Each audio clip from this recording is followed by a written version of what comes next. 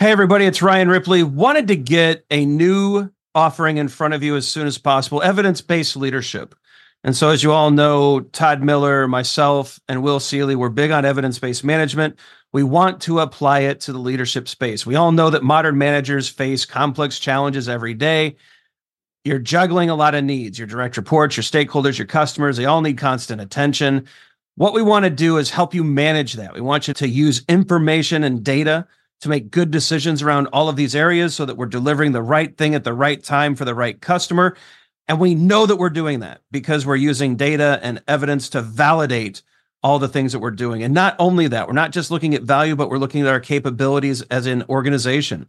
Can we deliver on time? Can we innovate effectively? Do we have too much tech debt? Do we have too many things in process? Are we unable to deliver when the market demands that we do?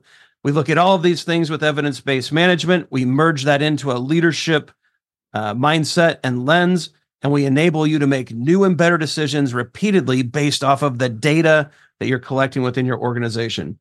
It's exciting stuff. We hope you can join us. Visit agileforhumans.com/EBL course. Join us in one of these offerings. We think you're going to love it. Hope you can join us. Use Agile for Humans, the number 4, to take another 15% off of this course. And we can't wait to see you there. All right.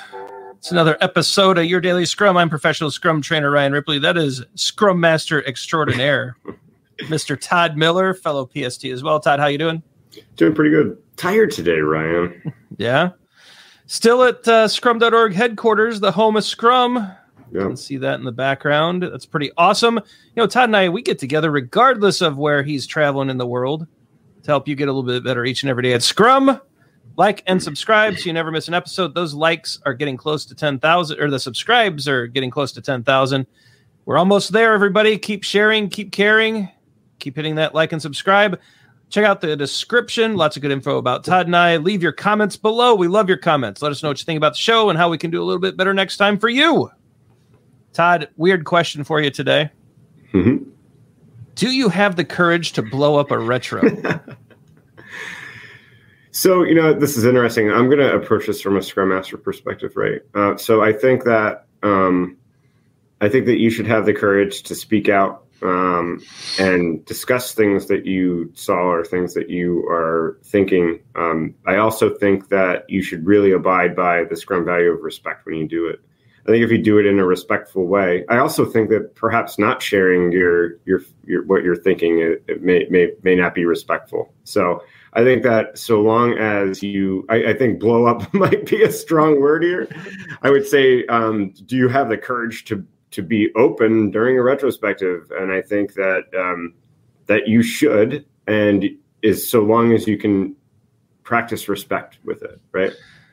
Yeah, I think it's a silly title, but it's a good edit on your part. It's, from a developer perspective, I've for 20 plus years that I've been working with teams and with people and with you and I've never been shy about, if I think something needs to be said, I'll say it. And there's pros and cons with that. There on the pro side, I think it sparks necessary conversation.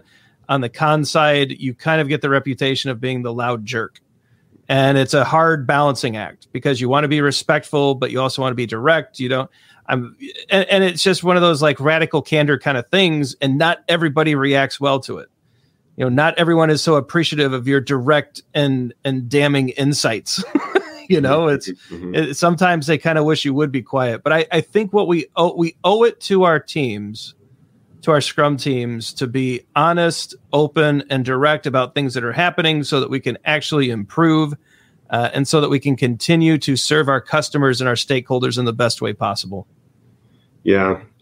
And I think this is where, when it comes to being a Scrum Master, this is tricky navigation territory. I think that you constantly kind of center on respect. And I actually think you need to thank the openness that takes place and encourage it.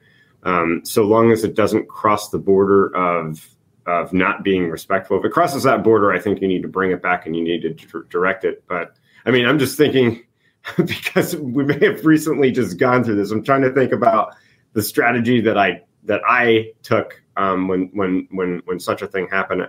And I'm not sure if it was the right one.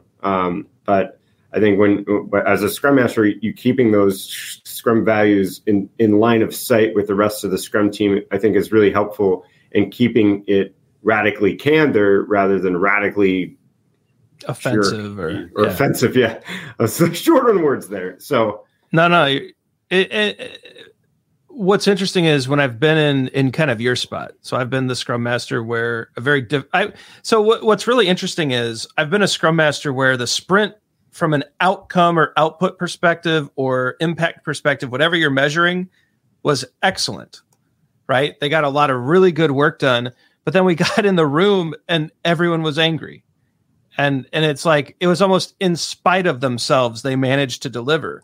And it shocked me. Like it would actually it's like, wait a minute, we shipped and the stakeholders are happy and we've got a good plan coming up for the next sprint. And they're like, well, no, that person said this and this, you're just like, it's almost jarring. And so I think from a Scrum Master perspective, you've got to really focus on the Scrum values, like you said, and let that conversation happen. Because I have found, Todd, even as difficult, uncomfortable, cringy, whatever your feeling is in those conversations, if the team maintains the values, they can come out on the other side so much better. Yeah, 100%. 100%. Right? Yeah, okay. And they always come out on the other side better because it just opens the door to really direct communication rather than like passive communication or maybe little bubbles inside of a team, right? Like you have sub teams inside the team and factions and all that other starts. All that stuff starts. You're really better off just getting it out, right? Yeah, the back channeling is going to happen if you don't address it openly.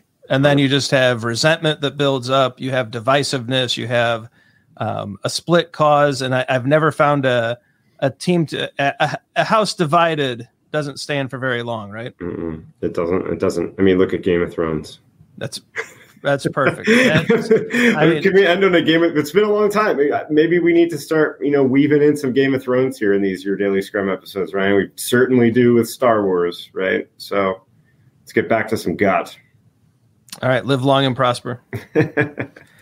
All right. Let us know what you think. If you had a difficult retrospective go in a weird direction, some radical candor at play, some directness. How did it go? What did you do? Did you stick to the values? Did you try something else? Todd and I are always looking for great suggestions and perhaps a new idea for a video. So let us know in the comments. Be sure to like and subscribe. Your likes and subscriptions help us out immensely. It bumps us up in the algorithm. It helps more people see the videos. Check out the Scrum 101 course. I've linked it throughout the video here. It's awesome. Take the Scrum 101 course, go get your PSM1 certification, and conquer the world. For Todd Miller, I'm Ryan Ripley. Go forward, do some great Scrum things. Be courageous. The retro is a great time to get things out in the open, and it's a good place it is the place to improve. And don't be afraid of some of those difficult conversations. Lean into them, keep them respectful, and some good things can happen. All right, everybody, we'll see you next week. Till then, have a good one. Hey, it's Ryan. If you're enjoying this show and want to take a deeper dive into Scrum with me and Todd, check out agileforhumans.com/training.